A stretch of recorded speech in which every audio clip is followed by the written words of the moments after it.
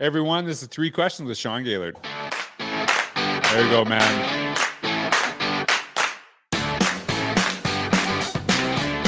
All right. So I'm so pumped to have Sean on. And actually, we were going to record this another time. We just ended up talking for 2 hours and then we had to go. We couldn't record it. So I cut our conversation just now to say we got to record something this time, right? So, Sean, it's awesome to have you. And for those of you who don't know, Sean actually is one of the authors of Because of a Teacher Too. So he wrote a chapter. So give a little Sean applause, right? So I actually, when Because of a Teacher came out, I don't know if you know this, when Because of a Teacher came out, you were so amazingly supportive. And I was so appreciative of that. But I was also like, I should have got Sean to write for it too, right? So I I don't know if I ever told you this. I had a list of who are some people that I'd be interested in writing the next one, and you were one of the very first people I wrote for Because of a Teacher Too. So I'm so excited for you to be on there. So hey, before we get into the questions, can you tell a little bit about your chapter and maybe the writing process, anything about Because of a Teacher Too? Well, thank you, George. It's good to be on, and I'm glad you pressed play because last time I'm glad you caught us because we were getting ready to go. Right. I just love going down rabbit holes with you, man. So I'm grateful to be here on a lot of ways. But I am such a big fan of that book for a lot of reasons. One, I appreciate the ethos and the intention behind the celebration of teachers. And I'm a big champion for teachers. And then the second thing is, when I read the book, it was like reading, sitting down with a cup of coffee with some of my friends. Mm-hmm. And so there are some mutual friends that are in that book that I really have great respect and regard for. And then there were new friends that I was making in the midst of reading that book. So I felt kind of like Chris Farley to your Paul McCartney. Whatever. That's a good analogy. I like that. When you tapped me on the shoulder, that was awesome. Remember that time when you were in Innovator's Mindset? That was awesome. That was awesome. That was awesome. Yeah. No, and you did such an amazing job, and I'm really excited for you to be a part of it. And it's actually funny because I saw you connecting with I know Lainey, Dr. Mary Hemphill, and I know you connected with her, and just they're amazing people. And so I am so pumped about this. Now, again, before we get into 3 questions, I actually saw this on Facebook, and I know if you know anything about Sean, he is a massive Beatles fan. I actually grew up, the Beatles are probably one of my favorite bands ever, and I was obsessed with them when I was a kid. And I actually, I didn't have the albums, but I had every cassette tape, right, that you could get your hands on, right? So it tells you about kind of when I grew up.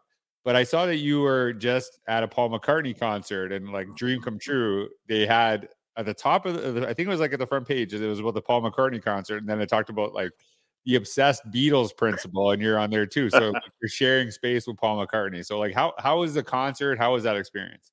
Well, it again, I still can't believe I was on the front page with Paul. I keep missing Paul too, but I live in Winston-Salem, North Carolina, and we do not get a lot of major acts our way. So I always have to drive elsewhere to see him. So when my sister sent me a text saying, Paul McCartney is coming to our town, what are you going to do about it?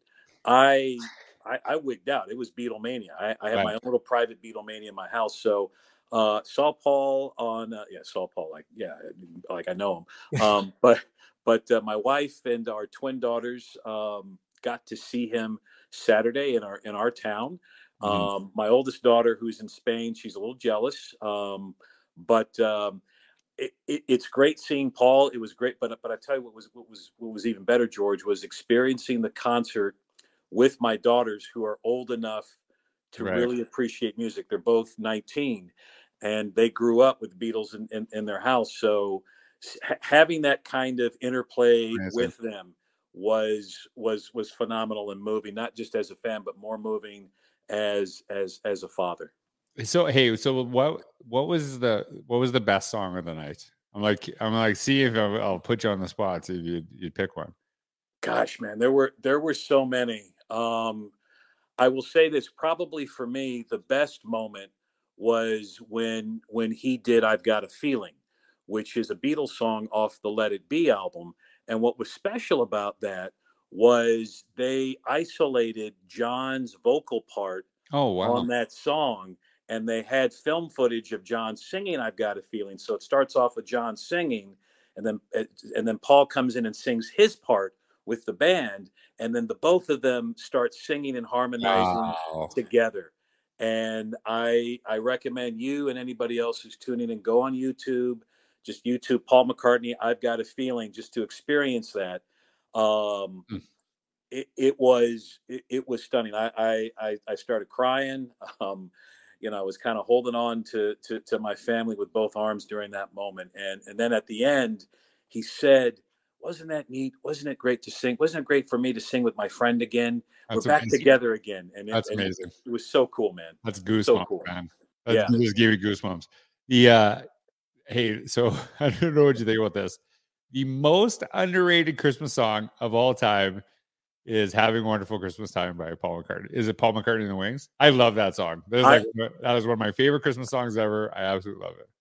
I adore that song, and I had the 45 as a kid when it came out. I think it was 9 or 10 when it came out, and I know that song gets a bad kind of reputation. People either love it or hate it. I love it. I love it, and and sometimes I've been known to play it beyond Christmas. So Yeah, I don't believe you. I was actually wondering if he played it there. I was like, probably not, but I yeah. know that song. All right, so let's get into 3 questions. So, Sean, I know you've had a ton of experience working with educators. I know, as you mentioned earlier, how much you appreciate all that they do. So, when you think about your career, whether as a colleague, whether as a student, who is a teacher that really inspired you and why?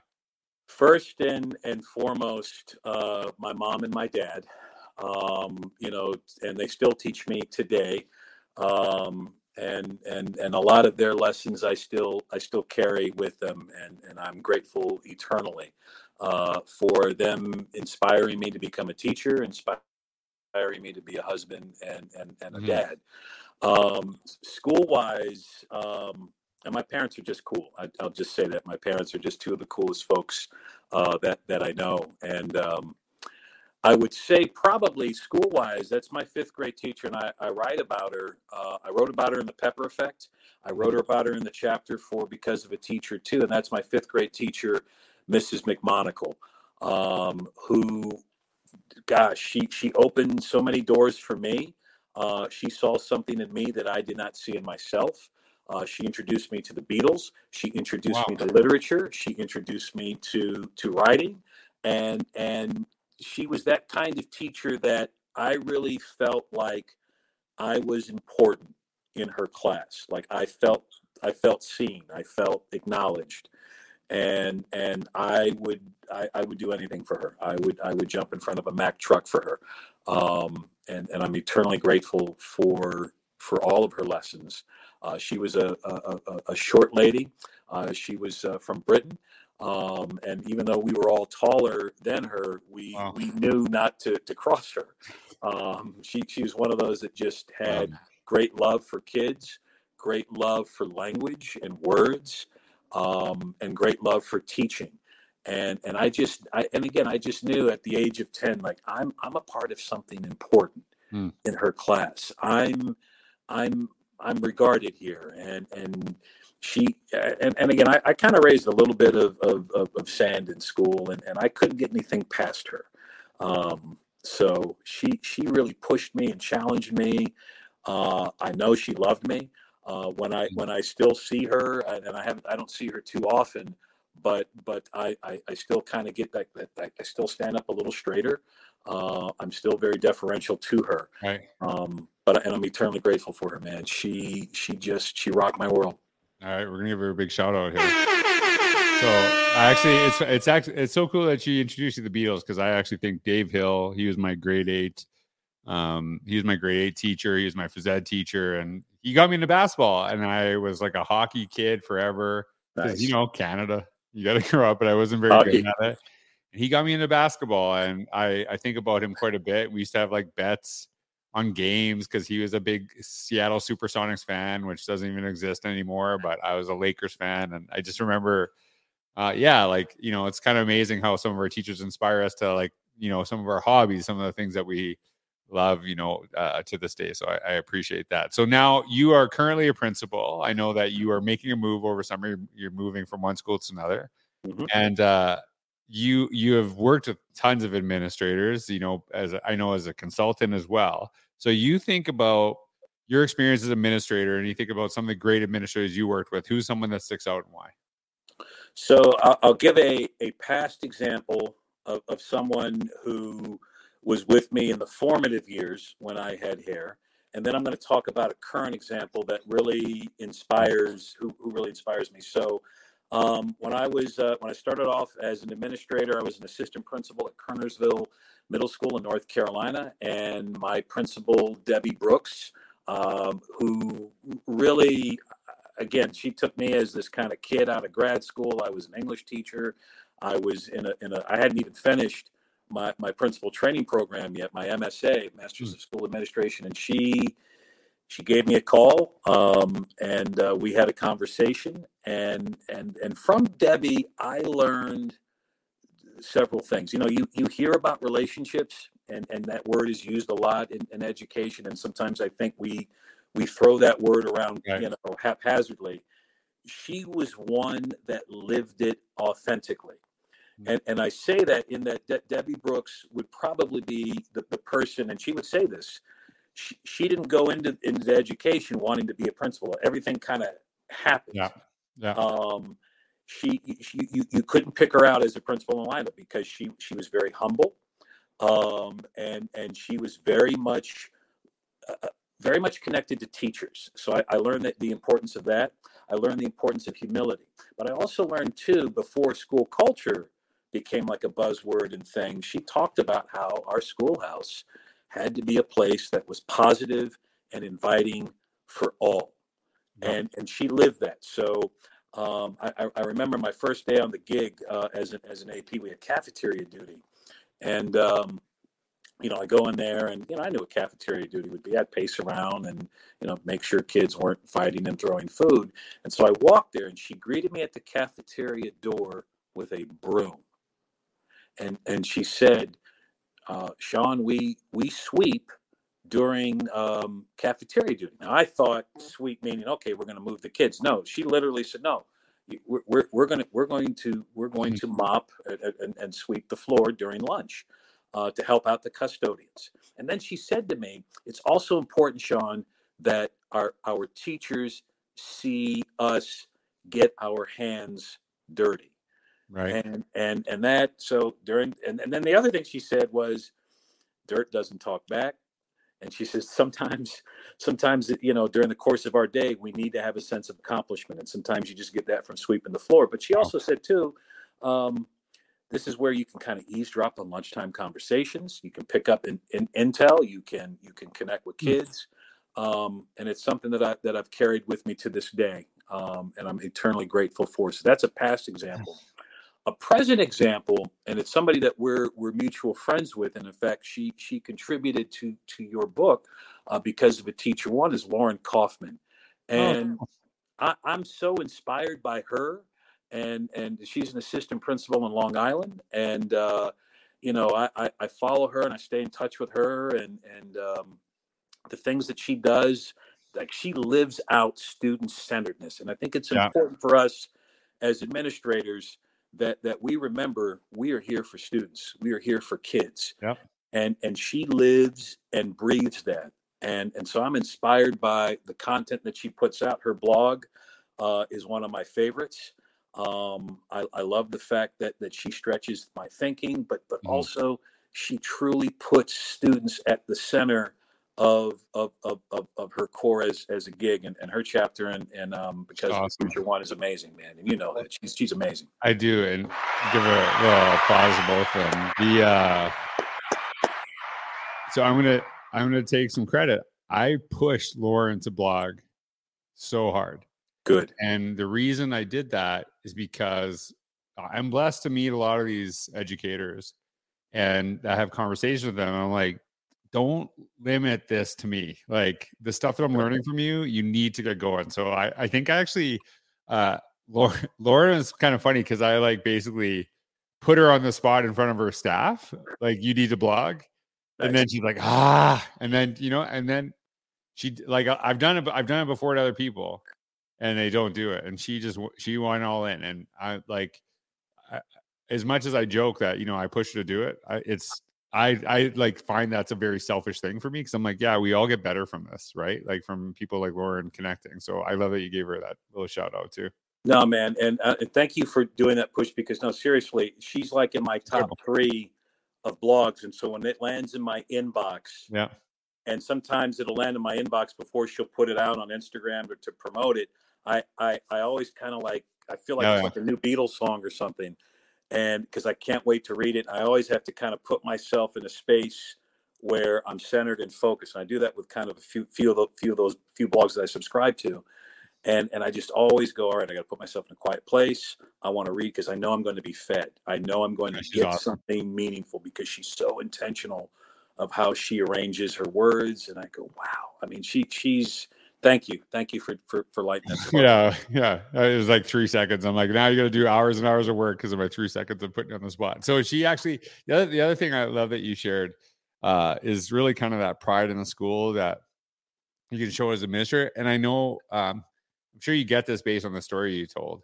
There's something, it tells me something about a school when I see administrator walk by a piece of garbage, whether they pick it up or not. And it tells me something. And that was for me, like, that was something that was very important to me, that, we took pride in our school. And I remember actually talking with a school, I can't remember where it was, but we had a really tough conversation about, the kids weren't taking pride in the school. There's a lot of behavioral issues.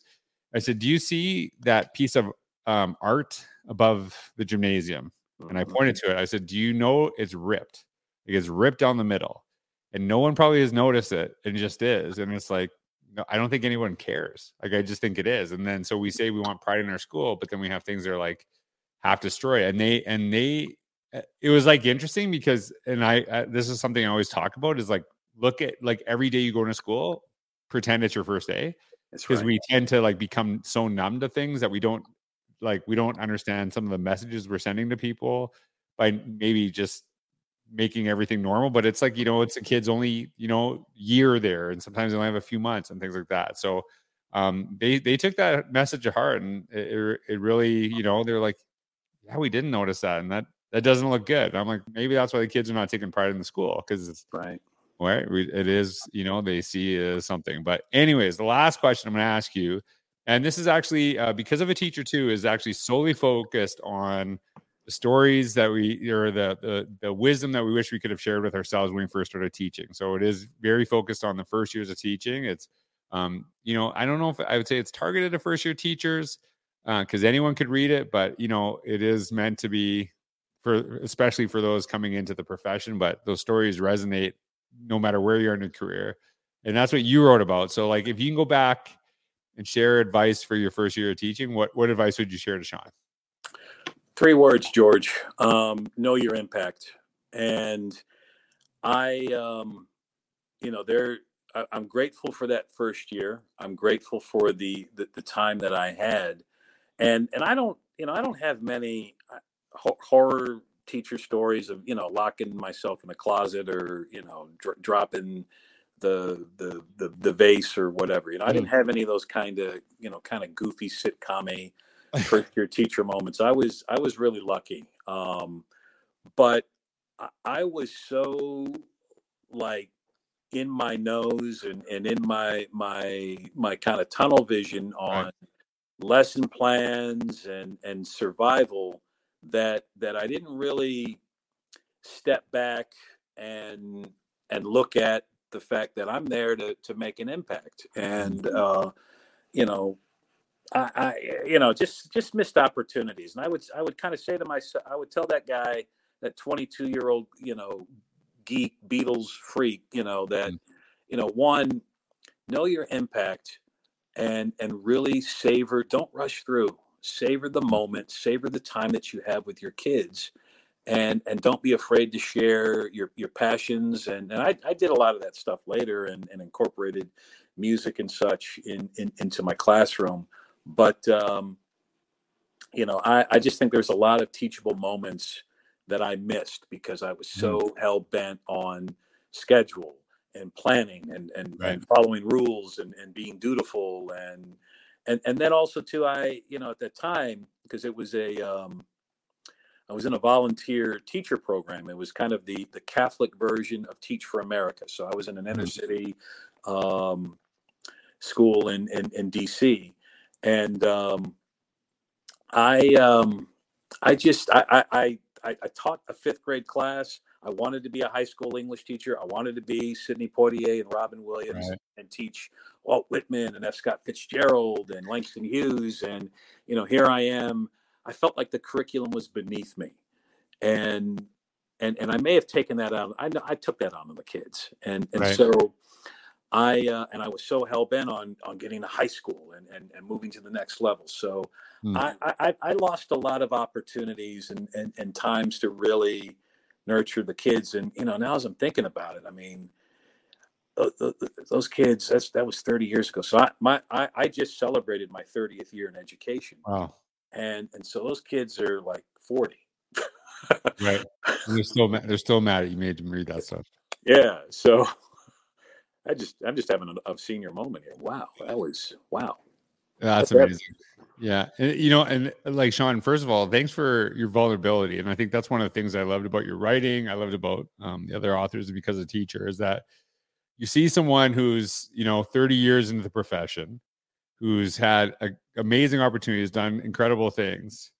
And we're still growing. We're still getting better. Like, there's no point. And I've always said this, once you're done learning, then you might as well quit teaching because it's over for you. Right. And I think that was displayed so beautifully in your work. And I'm so proud to call you a friend, and I appreciate all you do. And I appreciate how positive you are in the world, how you lift so many people up. And I know you do it in your school, but I for sure know you do it with the rest of the world because I see it on, social media all the time. And your enthusiasm is contagious. And I hope more people connect with you after this podcast because I know you're such a blessing to education in the world.